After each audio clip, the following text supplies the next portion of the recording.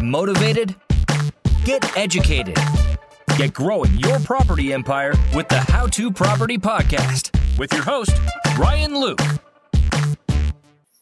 everyone, welcome back to the podcast. Today, I am super excited to have Chris Morn, who is a high-flying south of France resident who rents out super yachts and super villas to celebrities and is well versed in the short-term rental space. Founder of the iPrac trust model system, which we'll no doubt touch on too. So, Chris, super excited to have you on the podcast, and I'm sure the listeners are going to really get a lot of value from this episode. Okay, pleasure to be here, Ryan. Thanks for inviting me on. So, a bit of background. Chris and I literally met probably about a month or so ago now on Clubhouse as we were doing the Airbnb 24-hour marathon, and it became apparent that we're both from the same region.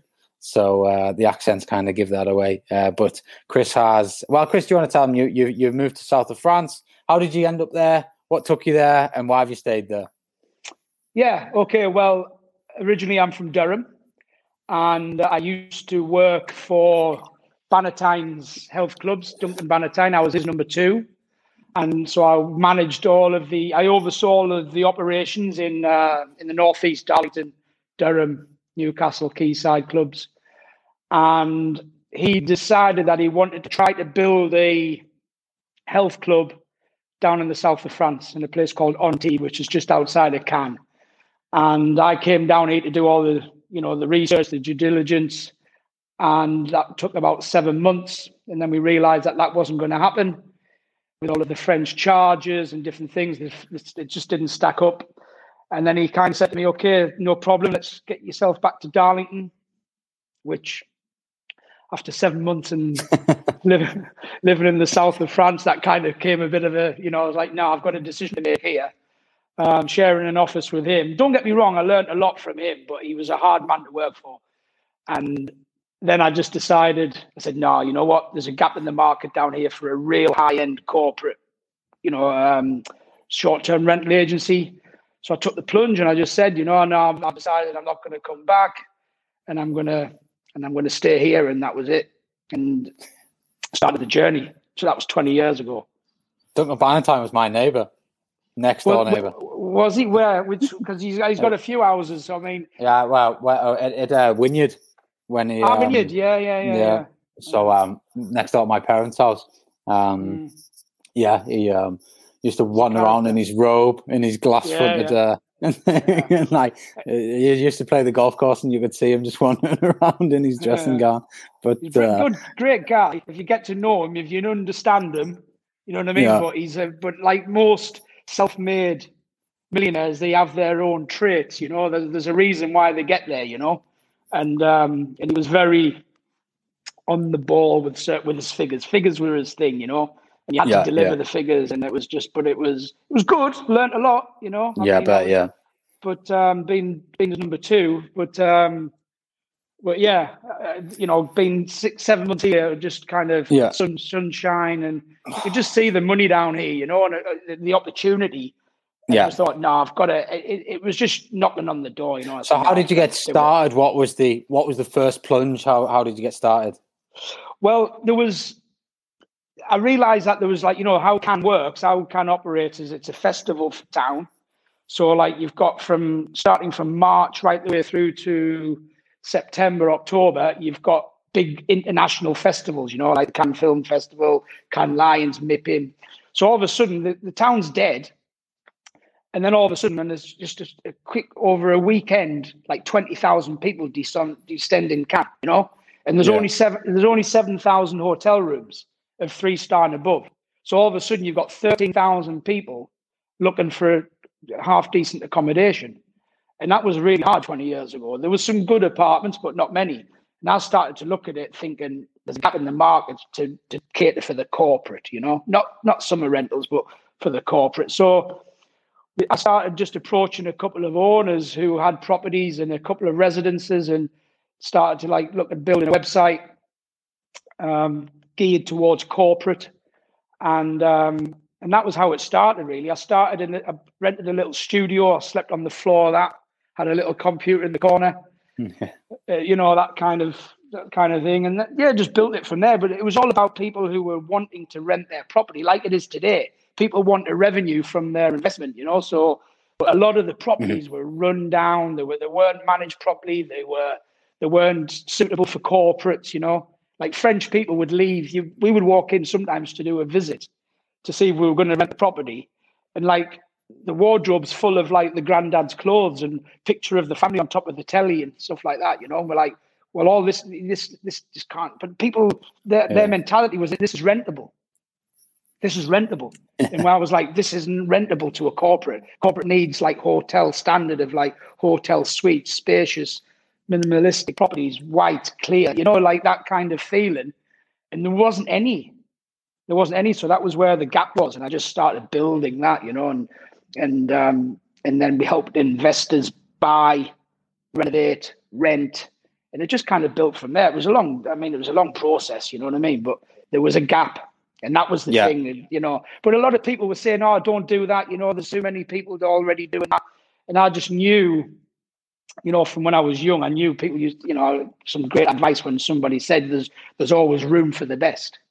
And that's like, and that kind of always stuck with me. I'm never afraid to try something, even though there's other people doing it. I think I can be the best at this.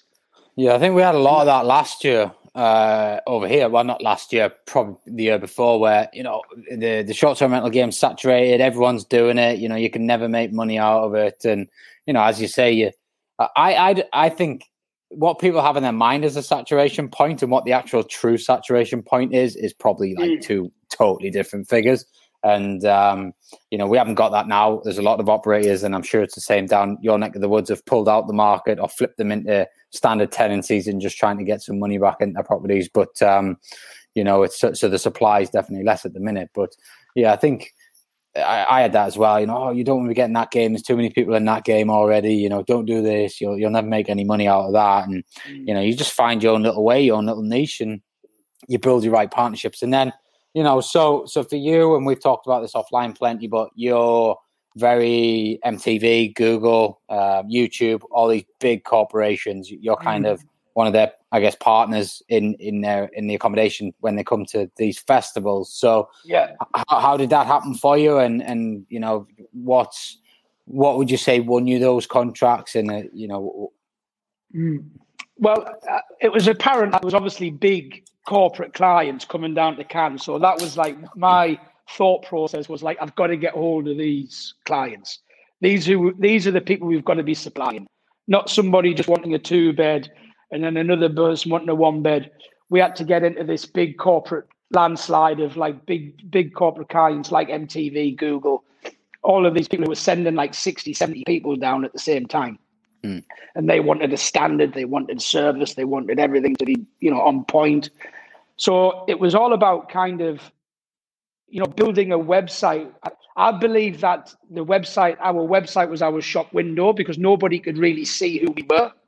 So I think our website, I kind of realized that if our website wasn't on point to a level of like being able to cater for corporate, then corporates wouldn't look at us as a supplier.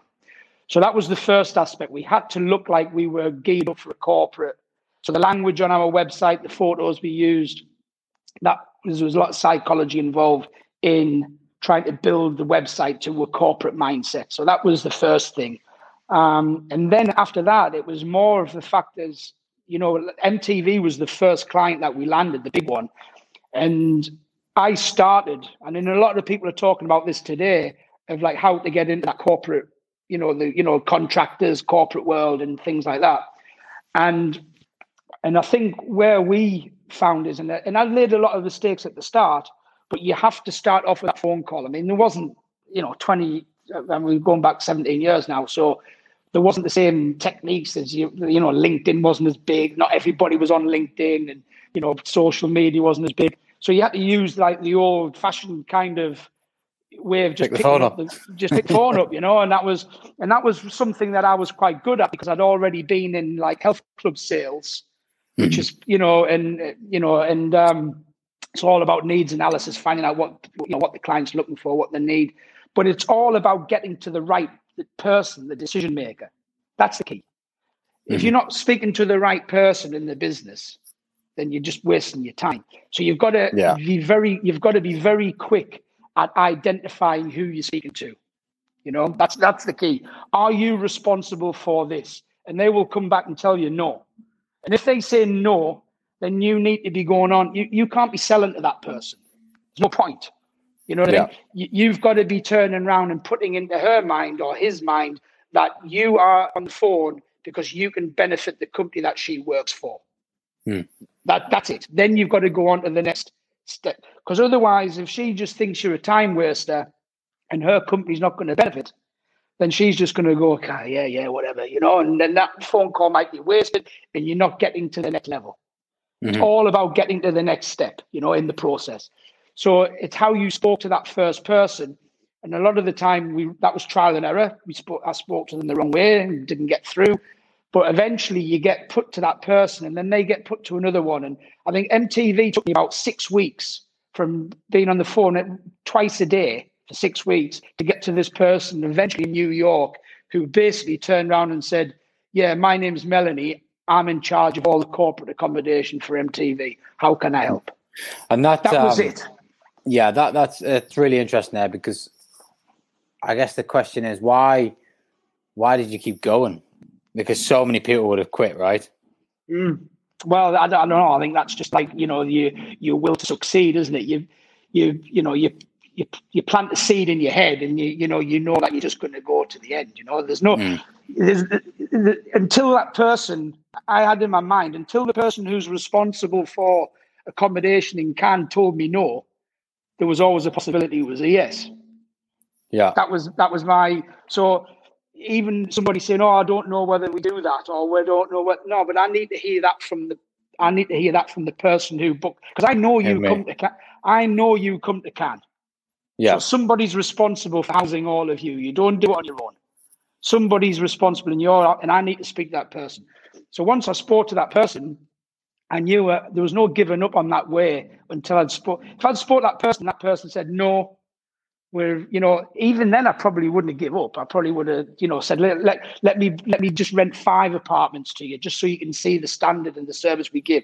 I don't believe in no. I think that, I think you should be always looking to turn a no into a yes, And and that was just the relentlessness of getting there. But once I got to that person, then it was about, I believe that we can help you increase your staff productivity while they're in Cannes through better accommodation, better service, getting a better night's sleep, so that you can then solely rely on one company to provide all of your transportation, all your logistics, your cleaning, your transport, airport transfers, your properties, all within a radius of where you need to be within Cannes.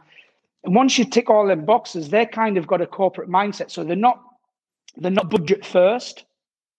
Yeah. The obviously budget does come into it. Anybody who said it doesn't is lying, but it's not their driving force. Their driving force is to get a seamless provider, a supplier who can deliver. Same with anything that they do. If they're building their stand in the events space, they want somebody who can deliver that seamlessly on point. Yeah. So once I spoke to her, she was all over it. She was like, I've needed this conversation. She was looking for us really all the time. Yeah. We were trying to find her. And once we got MTV, we then leveraged that logo on our homepage of our website, basically saying that we're the official supplier of MTV. And once you've got that, then Google came on board and said, well, look, if they're doing all the accommodation for MTV, they've got to be doing something right. Mm-hmm. And our job was just basically to say that we don't do summer rentals. We are a corporate agency and we're corporate minded, and that's all we want to do. We just want to deliver corporate service. And they were all over it. And they just built like that, just matching the mindset of corporate. That's key. You can't be like, oh, I'm summer rentals, I'm weekends, I'm corporate. I'm not. If you concentrate on a specific niche, a specific market, then it might take you longer to get good at it. But once you get good at it, that's a solid market that you're in, and it's never going anywhere. If you try to do a little bit of everything, you're never good at one. You know, you never become renowned for a corporate accommodation. The expert in that field. Yeah, exactly. Yeah. So what? So obviously you mentioned the season there where they do pile in. What do you kind of do in the seasons when they're not? Are they just sat empty and you accept that, or? Yeah, sometimes we don't. Like I said, we were a corporate agency, so we were doing a lot of the event side of it as well. So a lot of during the downtimes, a lot of that was logistics and planning for the next year, because these big corporates, you know, some of them, like Google, was sending like 120 people, and all arriving within 2 days of each other. You know what I mean? So there's a lot of logistics to manage, of like 120 people arriving on different flights, all getting picked up from the airport, all getting delivered to different addresses. There's none of this, and everybody gets checked in. Yeah, it's not just a lockbox on the door, and you say, get yourself to the front door and check yourself. No. So we're checking in. I think the biggest check-in weekend we ever did was during Cannes Lions, and we did just from a Friday to a Sunday, we did just under 410 check-ins. Right. Wow. So that shows just the logistics side of it. So you're working on that. 4 or 5 months prior to the festival, anyway. So get it all. It's like it is like they're like, well, it's an event. It is an event, isn't it? And you've got to plan for the event, just like the Cannes Film Festival is planning for the event, the night, the dinner, the stage, whatever it is. It's the same, I guess. And so there's a lot of pre-work. There's a lot of logistics that you've got to plan to make sure that you deliver on that day, to make sure that everything's in place. And systems, you know, we're constantly looking at how you can improve systems. You know, back then there was, PMS didn't really exist.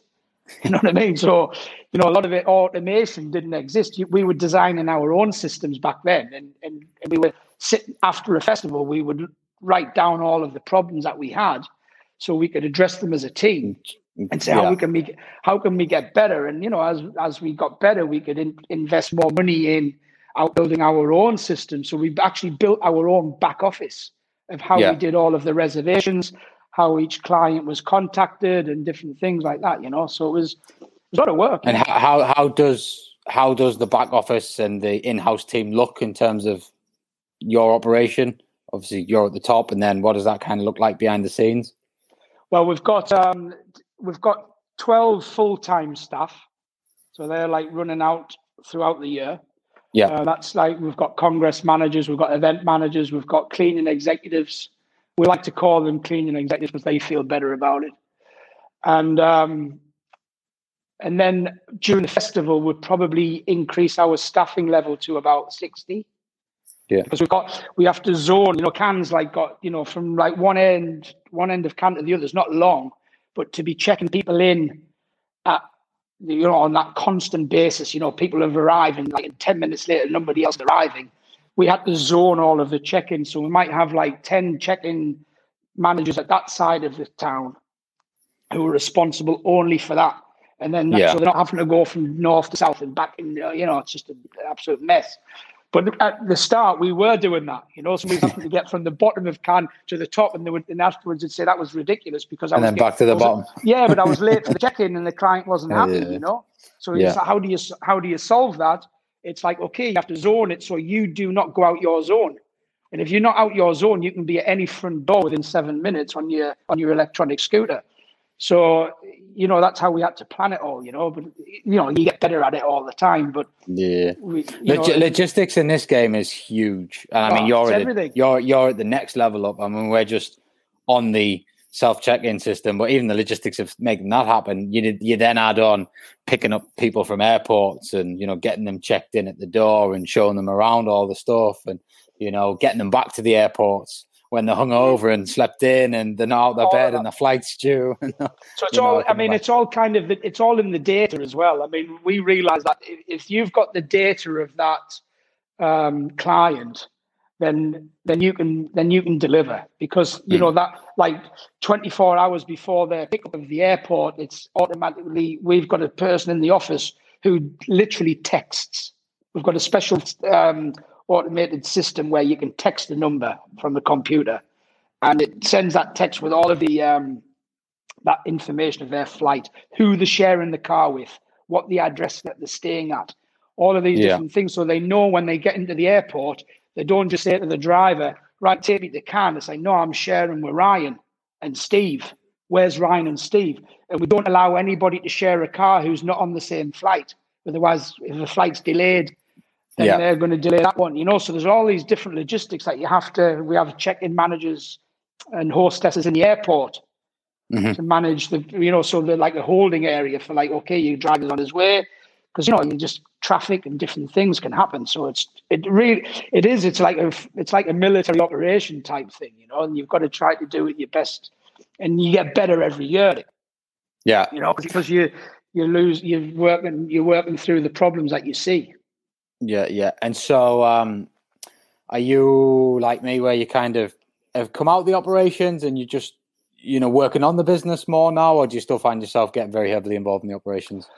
I'm involved in it I would say I'm involved in it from an executive level in terms of dealing with these big clients, because I believe they need that. I'm dealing with like Google and Twitter and Spotify, Disney, Fox, Microsoft, and these are kind of clients I've built over the years. So I believe that I have to stay in it at that level to make sure that we're keeping them clients. Yeah. But from an operational point of view, not so much. Got to keep your finger on it, of course. But over the time, you've got to train the right people so that you can't run an operation like that on your own. You know what I mean? You just can't. You can't. So you've got to have them people that you trust, who are fully trained, who understand your systems, your processes. And we've got a great, Congress manager who's sits under me, who's like the gateway from all of the problems, basically. So she understands that it's very, very rare something goes above her to me. And and I structured it that way because I need to feel that freedom of being able to look at the business, It's about protecting I talk about this. It's about protecting the key roles. So the key roles, so you can continue to harvest those relationships with the bigger clients, which drives drives all the revenue in, and that's it. And but if your role's not getting protected, then you cannot invest in them, and potentially you can lose contracts. The whole thing could fall down. My mental space has been tapped into when it shouldn't be. So you've got to. I would advise anybody who's scaling to a certain level to get that gateway in, and work on that gateway. I was on a Clubhouse the other day talking about it. You've got to. A lot of people saying about my phone's always on, or I never feel switched off, and that's just I'm not saying it's bad management, but you have to find that means either it's not scalable. Either one, you don't trust your number two, to turn your phone off and say no, it's in her or his hands, or you feel that's like a trust factor, or you haven't structured your processes correctly. And it's only two things, there's people out there who are running multi-million pound businesses with hundreds and hundreds of staff. There's a reason why they can do that. And it's because of the structure of the company and the trust at the different levels.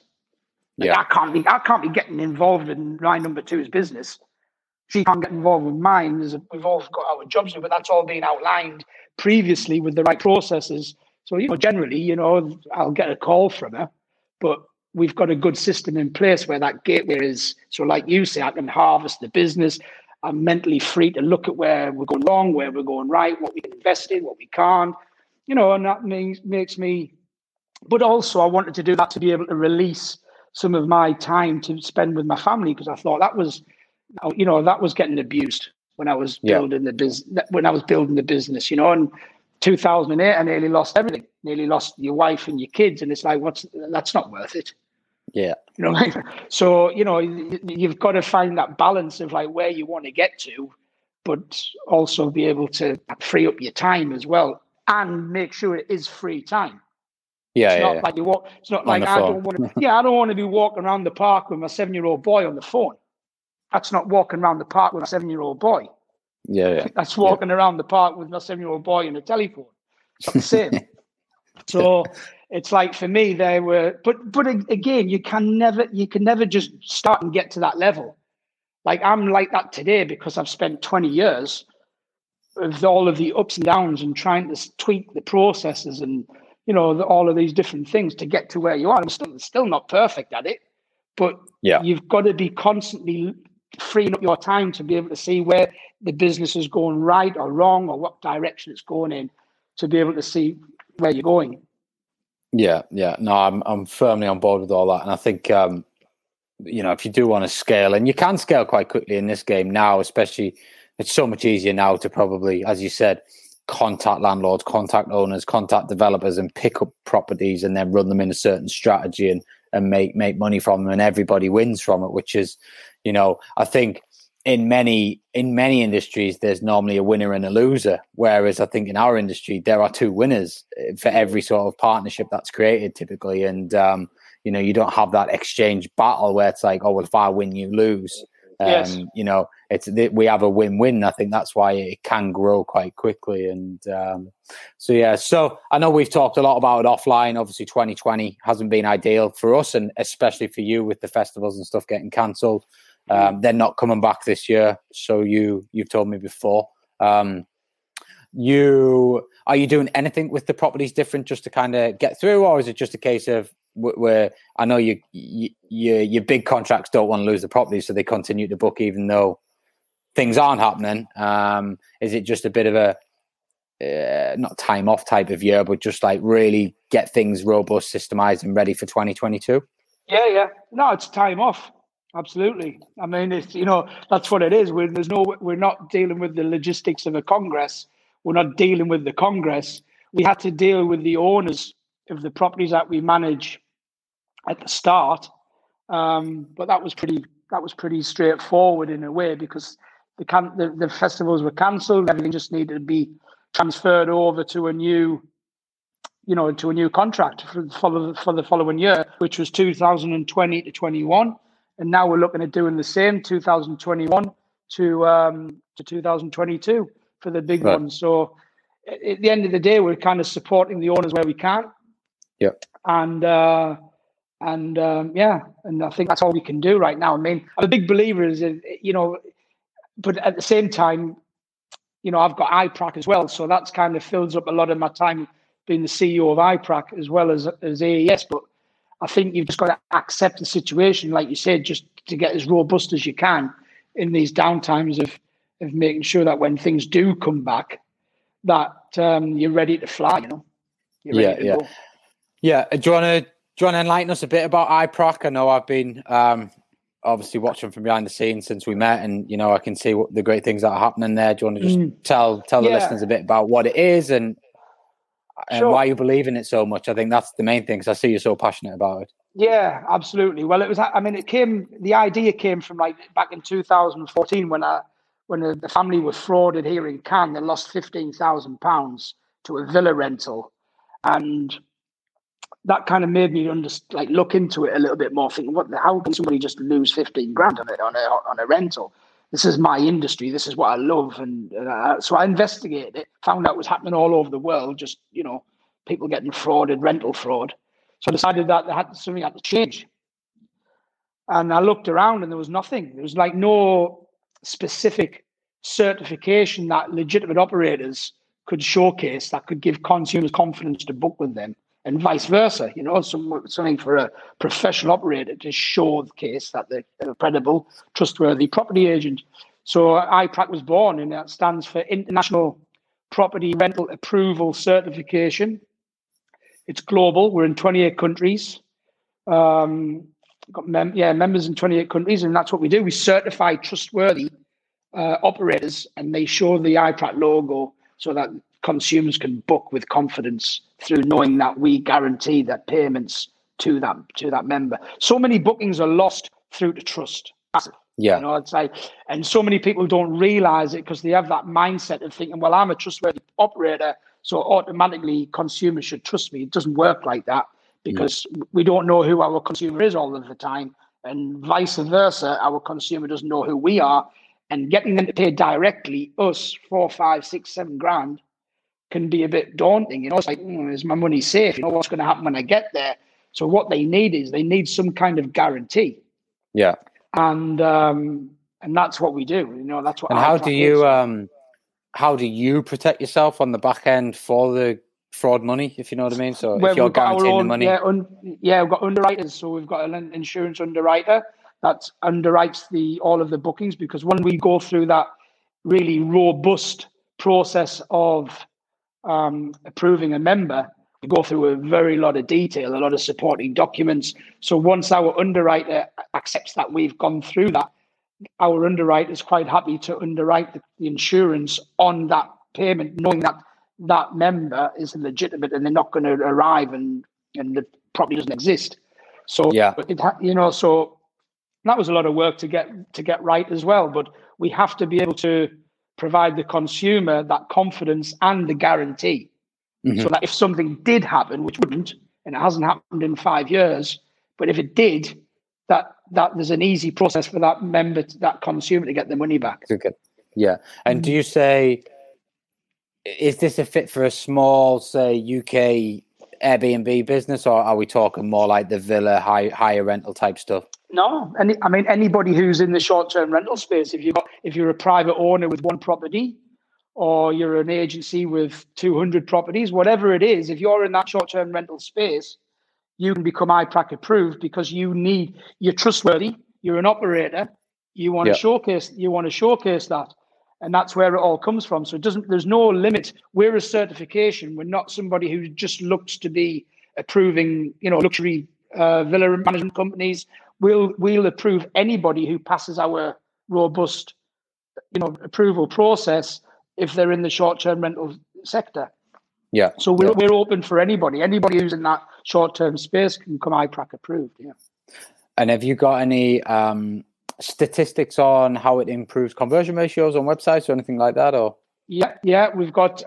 Statistics show that for the members that we have across the 28 countries, there's an average of about a 40% increase in conversion rate through the booking, because consumers can register their booking on the platform, which shows that they're using the platform to secure their booking, which means they've booked with that member, that IPRAC member, because they trust them. Yeah. And that's kind of like where we do the statistics with the members. A lot of our members are looking at, they're probably losing 70% of their inquiries, not converting them into rentals, just because they get that, we'll come back to you. Oh, I'll speak to my husband, or, all of this kind of thing. But a lot of the time that comes down to trust. And they're just not comfortable in booking directly with you. So they might return to an OTA. They might go somewhere else. They might just not book at all. But if you can showcase trust and confidence and a payment guarantee from a third-party verification platform, then that gives them the confidence to say, well, this isn't just Ryan telling me he's great. This is a third-party verification platform that's confirming to me that Ryan is great and trustworthy. That's where the key comes in, So that's where the third-party verification factor comes in. That's we live in this world of reviews and testimonials, don't we? So it's kind of another addition to that, really, which is just bolting on the business, but probably a bit more rubber stamp because it's official. And, exactly.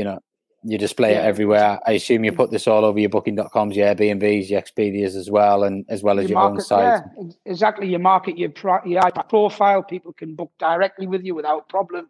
And this is what it's all about. It's all about creating that trust for people and confidence and guarantees that people can just book with you because they know that you're part of the IPRAC membership. And that's where, so we're and it's affordable to agents and private owners. So that's why you've got to use it as a tool to convert more inquiries into rentals through trust. Yeah. Superb. Sounds good. Absolute pleasure to have you. I try and keep the episodes as short and sweet as possible. It's been absolute pleasure to have you. No doubt. I'm definitely coming to Cannes at some point. I'm going to take you up on one of those villas. And, absolutely. Your pleasure. And hopefully things start picking back up for us all, I think. I mean, we're on, as we record this, it's 16th of Feb. It might air a bit later on the podcast. We might even be out of lockdown by the time it airs on the podcast. Who knows? But hopefully the world is going to start coming back to normal a bit. I think there's definitely movements towards that here in the UK with the vaccines and stuff. But I think the sooner we all just get back to what we're good at, the better, and everyone gets to travel again. And I think there's going to be a huge travel boom. So if you are looking to get into this industry, I do think it's a good time to get into it. And but if you're going to be in it as long as Chris has been, you've got to expect the ups and the downs, and ride the waves, and just make sure you set. It's all about riding the waves, you know. There's no easy way to the end, you know. The end never comes, really, does it? You just got to learn on the way, man. Yeah, no, super. Listen, Chris, how can people get in touch with you first and foremost? Well, the best if they want to go to it's chris@i-prac.com or chris@aeseventsgroup.com. And you don't hang out on Facebook, you're not on Twitter, you're not on Instagram, but you are on LinkedIn. LinkedIn, and I do a little bit of Clubhouse with you, Ryan, which is a pleasure. But I haven't got time for the others. Fair it is. All right, buddy. I'll still speak to you soon, and thanks a million. Absolute pleasure, Ryan. Thank you. Cheers. Thanks, Paul. Bye.